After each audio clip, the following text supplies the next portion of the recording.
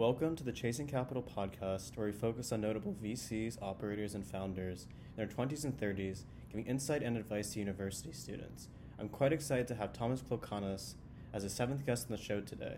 VC at Whitestar Capital, focusing on crypto, digital assets, fintech, and gaming. Previously, Thomas helped lead strategy at Consensus and Meridio, and did equity research at Barclays and TMT M&A at various banks. Thomas has a BA in finance from Bocconi University in Milan, master's from HEC Paris, and an MBA from Columbia Business School, where he was the co-president of the FinTech Club. Let's dive in.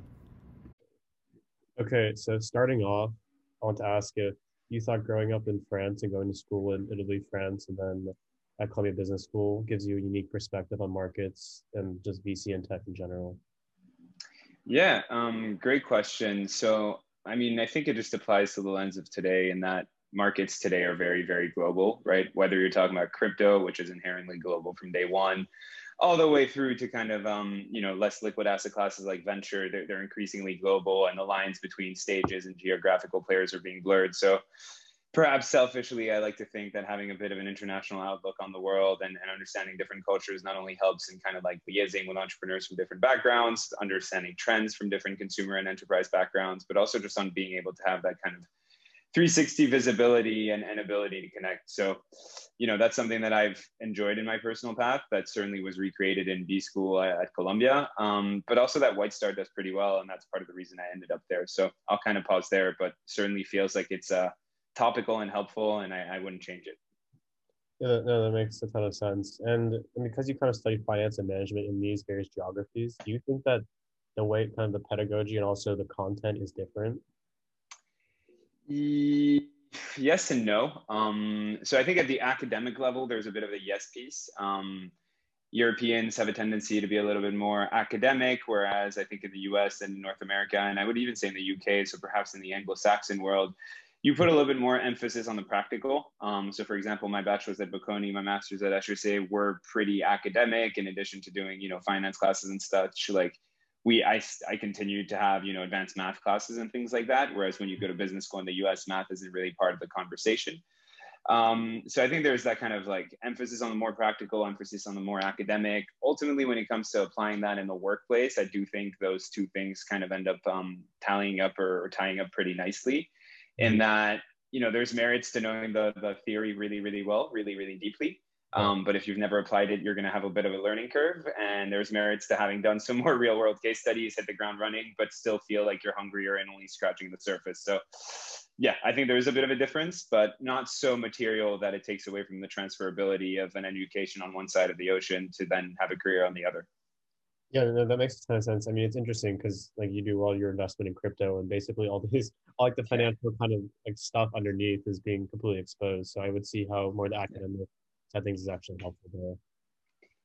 Yeah, the irony there is obviously crypto is a super, super nascent asset class and tech stack, right? So you're starting to see, I think, schools have some academic content for crypto, and actually Columbia is one of those. And I know you guys in the lab have kind of pushed that conversation forward, but yeah, I think as far as the more technical academic education with regards to like the technical engineering side of crypto, there's still probably a lot of work to be done. And I'm excited to see more schools getting involved. But I have to say, outside of the US, it seems like that hasn't really kickstarted yet.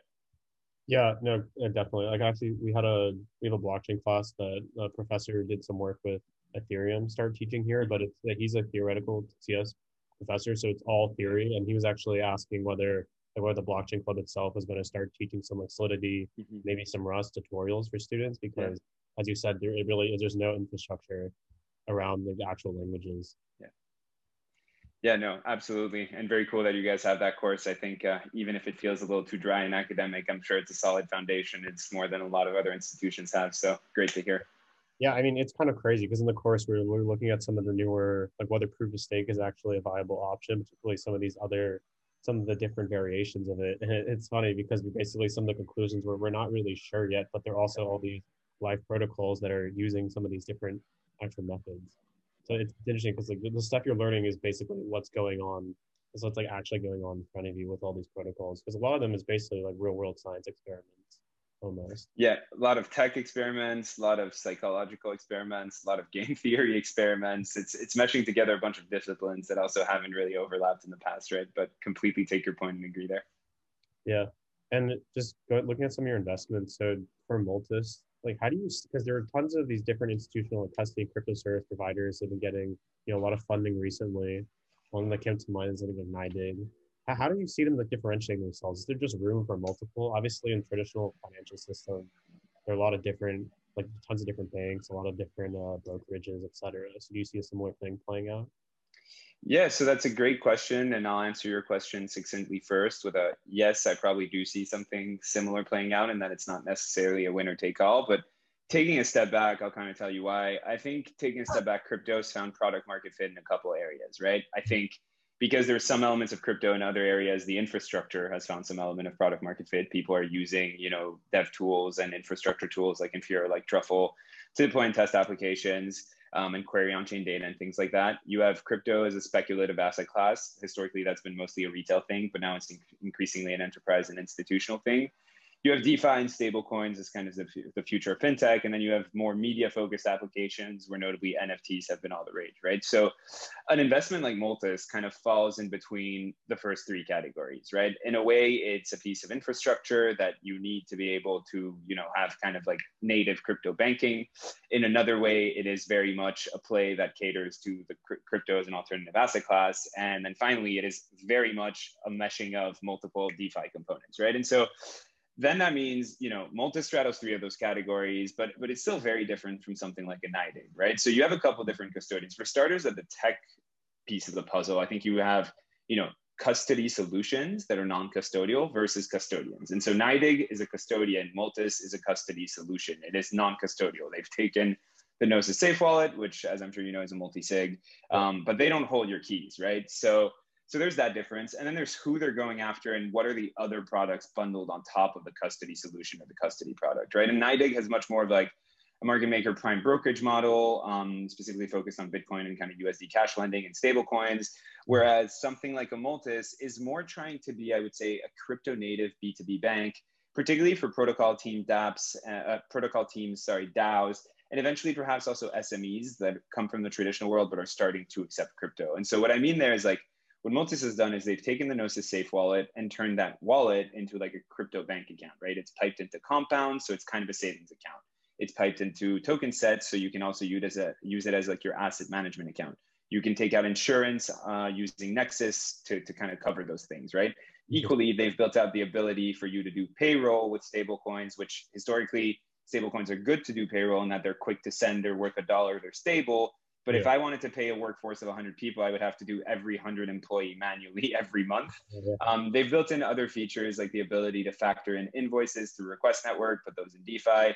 And then final piece of the puzzle, and this is where I get really excited, is they're working together with banking and service partners to integrate a bank account. So effectively what Multis will become, and then I'll kind of finish on how that differs from NYDIG, is basically one interface that is kind of like an Argent wallet for businesses, but also incorporates a bank account so that you as a small company or the team at Aave or Compound can manage all your operational finances, be they fiat, be they in crypto, in one place, and put that money to work in your savings account and robo-advisor solutions if you choose to, right?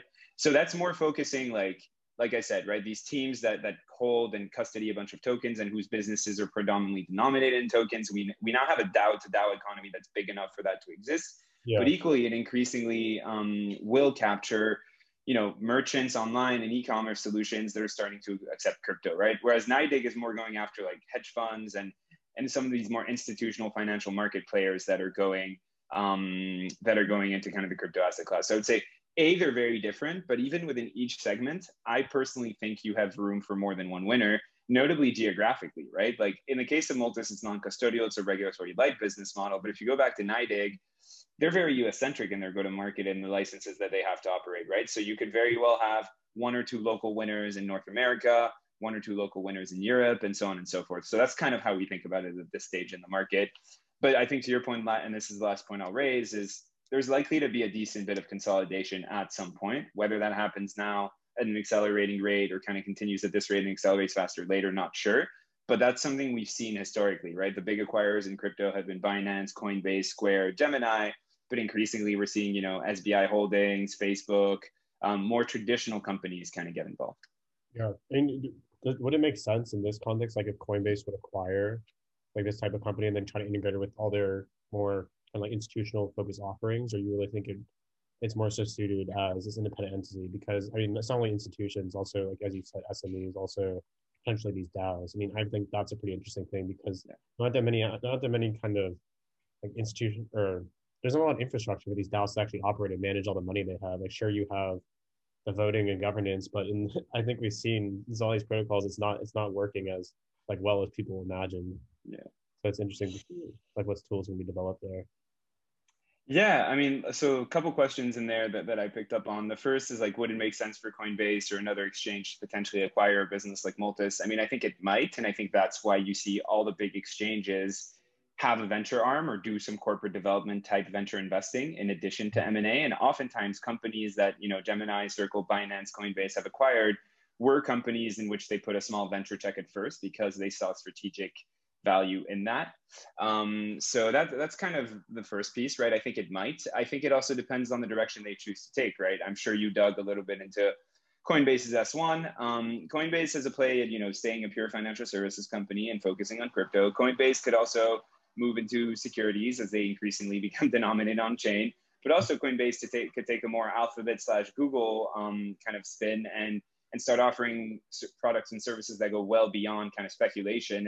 And I'm sure you've seen they were actually rumored to be launching a media arm, right? So depends on the direction they would take, and they have a lot of optionality at this point in the road.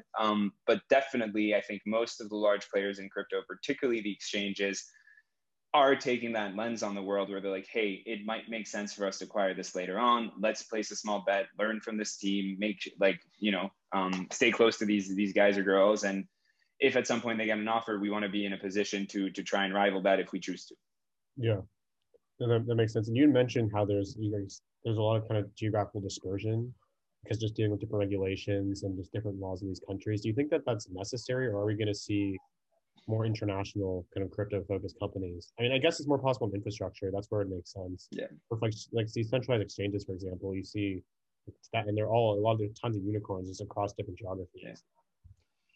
Yeah, that's a great question, and a multi-billion-dollar question. I think to your point, like lower in the tech stack, when it comes to infrastructure, and certainly when it comes to protocol and even layer 2 protocols in DeFi, these products are kind of global from day one. But as you get kind of higher up the tech stack, and notably to more centralized products that leverage decentralized architecture, you get to see more local winners. Part of that is because of bandwidth constraints, cultural affinity in terms of going to market. The other parts are kind of regulatory licenses.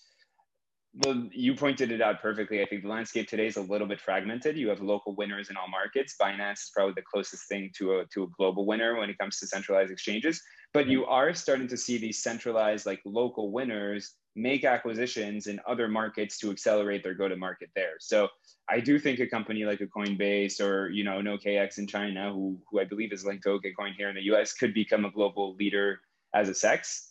But at the moment, I do think that inherently, sort of by design and because of regulation, it's a little more fragmented. I think regardless of whether you're a centralized company in crypto or the founder of a DeFi protocol, you probably want that global vision though, right? That's a big piece of like what crypto is supposed to offer. Yeah, that makes sense. And do you think like more infrastructure investments are more conducive to traditional kind of venture capital models as opposed to a lot of these protocols that have the tokens themselves? Or like when you personally are evaluating or looking at different investment opportunities, do you kind of look across the whole gambit? Yeah, so I think you can't be a serious investor in this space if you're not looking at both equity and tokens, right? Crypto is a paradigm shifting technology. It started with Bitcoin and kind of like the new age of money, but in many ways, it's also the new age of the internet. And some companies will leverage crypto and digital assets to build a very centralized company, and therefore they will only ever issue equity. In my mind, it rarely makes sense for a centralized entity to issue a token. There are a few exceptions to that rule. However, like for the first time ever, we can monetize networks, and networks can be owned by their users and other stakeholders. And I think that's interesting. And so, yes, to answer your question, like our fund, and I think most other funds that are seriously looking at this space are looking to capture both. we evaluate from our standpoint both in a similar way, which is like at White Star, we're a venture investor, right? We are looking to, even where we invest in tokens, partner with the entrepreneurs, work with them for a number of years, as opposed to kind of do short-term trading. So, you know, the same criteria that we apply to venture, we kind of apply to traditional, to token investment, sorry. And so, for example, like, I guess a couple of dimensions of things we'll look at are, you know, the team, is their founder market fit? Do we think they can kind of execute on this? The market, is it a sizable enough opportunity, or is it growing fast enough to become one to have this kind of like venture scale return?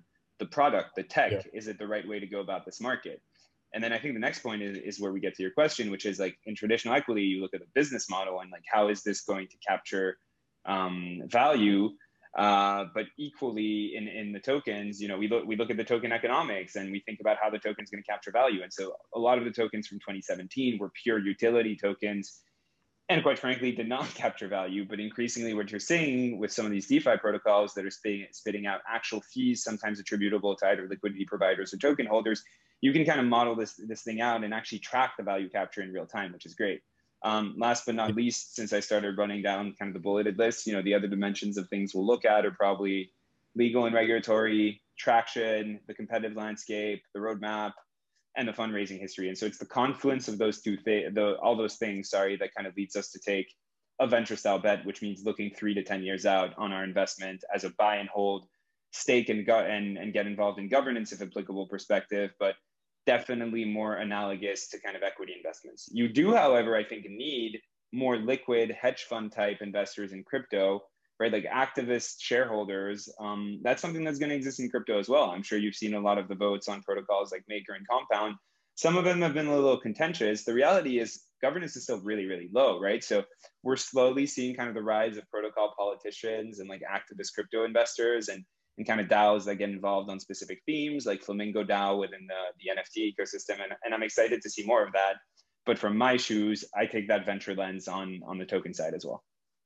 Yeah, that makes sense. I mean, the governance thing is funny because you definitely have a few loud voices, but the rest, like most of the votes, nothing really happens. I mean, we were recently delegated some votes. I'm watching in Colombia. We basically just all of this kind of just like voting with kind of the rest of the flow of whatever they're doing. But yeah, I'm definitely excited to see how that evolves.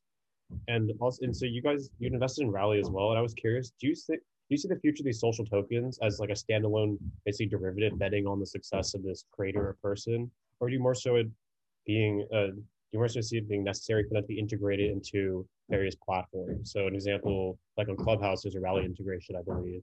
I haven't seen it, but I heard there was one. Yeah, I'm glad you picked up on that because I think that's a really cool one. So I think social tokens, maybe just taking a step back, are a play on the creator economy, right? Like creators have now gotten to a point where, and by creators, I mean anyone from like a tier 1 artist that, you know, might be a musician from a popular band all the way to perhaps a digital artist that makes drawings that, you know, has his own following, right? And so these creators, I think in this day and age in 2021, where internet penetration is greater than ever and most people have a pretty powerful computer in their pocket with their smartphones, these creators have their own communities and their communities transcend closed networks, right? If I'm a creator, my community is with me, regardless of whether I'm on Twitter, Instagram, Twitch, or whatever, or on my own website, perhaps, right?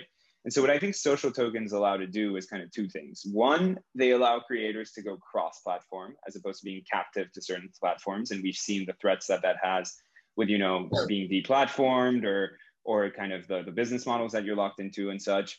But also 2, it allows you to build completely new engagement models and business models with your fans, right? So to your point, the Rally integration on Clubhouse allows creators to start a room and say, hey, only if you hold my creator coin, my social token, my, you know, fan loyalty point, whatever you want to call it, can you access this room? And equally, you can choose to start accepting payment for some of your goods and services that you offer in your own native token if there's a secondary market for it and it has value. And that collapses the cost of doing business with something like, you know, Twitch creators or PayPal and kind of the rent that these are all taking. So I think the opportunity for something like Rally kind of straddles both of the things that you said, and that, you know, these integrations with existing Web2 platforms that are closed are great, but it allows you as a fan and you as a creator to kind of keep tracking each other outside of those platforms as well, and to continue enabling completely new experiences outside of those. So I'm excited to see more. I think the next actually wave of NFTs is increasingly going to be intertwined with social tokens. We kind of saw V1 of NFTs being kind of these static images like Beeple's art piece that was sold at Christie's, or a piece of land in the metaverse. But increasingly NFTs are, I think, a piece of the creator economy, in that it allows artists to capture the really long tail of their super fans that have a higher willingness to spend. And so if you start interweaving that with social tokens, it gets really interesting. Maybe I, Thomas, have 100,000 fans. Only if you hold my creator coin and you're in my private WhatsApp group or my private Discord group can you be eligible to receive for free or first dibs or whatever my NFT sale. And maybe that NFT actually is not just an art piece, maybe it's my concert ticket, right? So I think we're going to see more productive uses of NFTs being intertwined into the social economy. And I think creator tokens are going to play a great part as kind of like the access gateways for that. And while there is a financial element to it, I would stress that in the case of Rally, like a lot of fans actually earn social tokens. They're not only buying them, right? So the other cool thing is like these things have value as the creator's following grows. But initially, you're not just printing money out of thin air. You're just, saying, hey, this is a loyalty point for me as a creator of sorts. How does the earning function typically work, actually? I didn't know that. That's quite interesting. Yeah. So, I mean, creators, so it kind of depends on the platform, right? On platforms like Roll, I believe, don't quote me on this, that creators kind of sell their coins. On platforms like Rally, we've seen creators let their fans earn their coins and then kind of they're sold in the secondary market. The earnout really depends on the creator and what they choose to do, right? Yeah. But Rally is not taking fees from creators, which we think is something that's really powerful, right? We want there to be a low barrier to entry, both from a financial and from a technical standpoint. And that's why we also love the Rally team. And I think the elegance of their API beats the rest of the market. We also want there to be just sizable interest and kind of anyone can get in. So yeah, I think that it really, really does depend, but that's the beauty of it. It's kind of the art of the possible. Yeah, that makes sense. Do you see a more centralized platforms like a traditional social media platform tightly integrating with social tokens to have kind of share into that economics, or maybe enable an easy way for a fan to kind of start earning the token of a particular creator? Yeah, so I love that you said that, because the beauty is for most of them, this stuff is actually happening already, but it's not the social media platform that has to integrate, right? It's just they have APIs that allow people to build on top of them. And for as long as you're not violating those terms and conditions, you can. And so, for example, Rally is already overlaid successfully, and there are like solutions to use Rally on top of Twitch, on top of Clubhouse, as you rightfully pointed out, right? So I think we're going to see more and more of that. I don't know if you caught this, but I think Instagram, for example, is having a creator summit in which a good part of the programming is around social tokens and NFTs. So yeah, absolutely. I think, these platforms, their success is contingent on eyeballs and attention, and they get those eyeballs and attention by letting their creators make money. So I think they're looking for ways to help grow the pie while still keeping their creator community somewhat captive to their platform. Yeah, I think I actually read that, but it was more, when I saw it was more so from like, I guess, the crypto community perspective, a backlash against Instagram kind of hopping bandwagon. But for the typical fan, I personally think that they couldn't care less. Yeah. Like what platform it's on, and since Instagram is more familiar, do you think that that's probably where we're going to see this adoption, or do you think it's going to be more kind of like a crypto native adoption? Yeah, I think I love that you asked this question, that you framed it with the Instagram example, because I think it'll depend on the segment, right? Like crypto art is inherently more difficult to understand for people who haven't dabbled in crypto and who don't yet see perhaps the value in something that is digitally scarce and provably so. And so like, the Beeple piece that's all sold for $69 million, it's sold to a crypto whale, right? Metakovan. Whereas if you look like at NFT games that are pulling in licensed content from the real world, like So Rare, which licenses with soccer clubs from around the world to issue out Neymar and Mbappe cards and whatever, the bulk of their users are new to crypto. They're not crypto users, right? They're just people who enjoy soccer. And so they're coming to the platform because the content itself is what pulls them in. And my personal thesis goes back to what you were saying, which is like, what is it, like 10 to 15% of the population in the US owns some form of crypto, and in the UK I think it's about 10, and continental Europe it's about lower. Most people they're not crypto savvy, they're not crypto whales, right? They see the value in digital scarcity, and I think we saw that. Like I just saw a Gucci purse sold in Roblox for 4K, whereas that real purse is worth 3K, right? So people are already spending money on digital content. If you tell them that digital content now has the certificate of ownership and the IP for it, is provably scarce, they're going to keep doing that. But I do not think that means that they want to download a MetaMask wallet and learn what gas is, right? So my personal take is the blue ocean of users that have yet to enter crypto will be interacting with, more custodial wallets and tools like Magic Labs for the onboarding than they will be downloading MetaMask wallets. However, you will still have a growing segment of the population in absolute numbers, perhaps not in relative numbers, that wants to be their own bank, that wants to be self-sovereign. And I think you and I fall squarely in that second category, but I do think the other will be bigger. No, that's interesting and kind of related. So then do you think something like gaming could basically be like a killer app for kind of mainstream crypto adoption? I mean, NFTs, that's where it seems like NFTs makes the most sense and is logical for people because they're used to spending tons of money on skins and stuff. And it'd probably be a nicer kind of guarantee that you actually own it, as well as kind of these in-app tokens, because there actually are, even though not cryptocurrency, there are basically token economies within Roblox. Yeah, Robux, right? Yeah, exactly. Yeah, no, so absolutely. You might have caught this, but we announced our fund's final closing at $50 million last week, and we notably announced Ubisoft as one of our LPs, the large French gaming company. And so Ubisoft and many others in the gaming world have been very active in the crypto space for a couple of years now, more in R&D mode, but now they're going into production with some of the advantages you mentioned in mind. And so, I think one thing that's interesting from the publisher standpoint, from the gamer company standpoint, is you can now do a couple of things with crypto you can do before. You can grow the pie of digital goods in that they're now more valuable inherently because they're digitally scarce, they're the actual ownership, and so on and so forth. And so your player's willingness to pay should augment in time. B, you can bake in perpetual royalties forever, right, in the smart contract. If I sell you my Neymar card on SoRare, there is still 2% or whatever I baked into the contract at onset kind of in there. Whereas previously, if I sold you my skin, I most likely did it on a third-party marketplace where I gave you my password and the publisher got 0 cents, right? And also C, you can now do micropayments and kind of in-game currencies at a much lower cost than what you could do before, which not only lets you save a little bit on your margin, but also I think allows you to capture the long tail of the player economy that perhaps wasn't spending much because it didn't make sense to pay $1, $2, 50 cents. So yeah, I think gaming is definitely going to be one of the killer use cases. In my mind, I'm particularly excited about a couple things. I'm particularly excited about licensed content coming on chain. So Rare was one example like I gave, but also I like what Animoca did by spinning out Sandbox, which was a previous metaverse game that they had that had an existing following into a blockchain game. I think those are really kind of neat applications. I also think, native crypto metaverses like Decentraland, like Somnium, I think will continue to have legs. My personal thesis and our personal thesis is that increasingly gaming is starting to look and kind of exhibit traits of like early e-commerce, also social networks, right? The lines are being blurred. Like Gen Zers, they're hanging out inside Roblox. That's where they go talk to their friends. It's not Snapchat, it's not Facebook.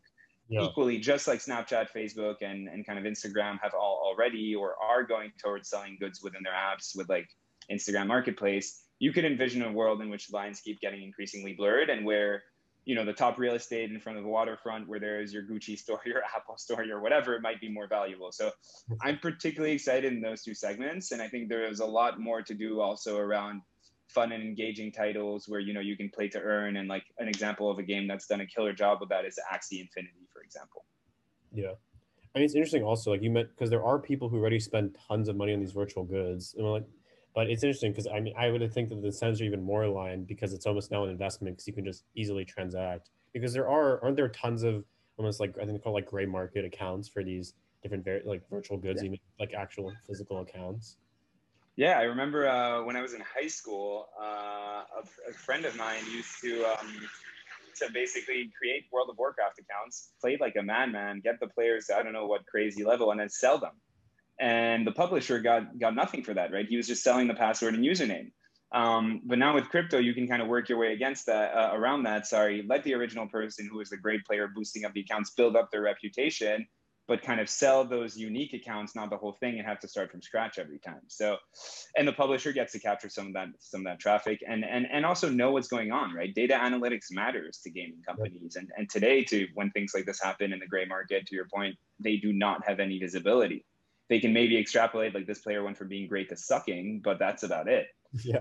So that's true. And just shifting back to college, is there kind of a less typical piece of advice for college students or anyone who wants to get involved in VC tech or even crypto that you?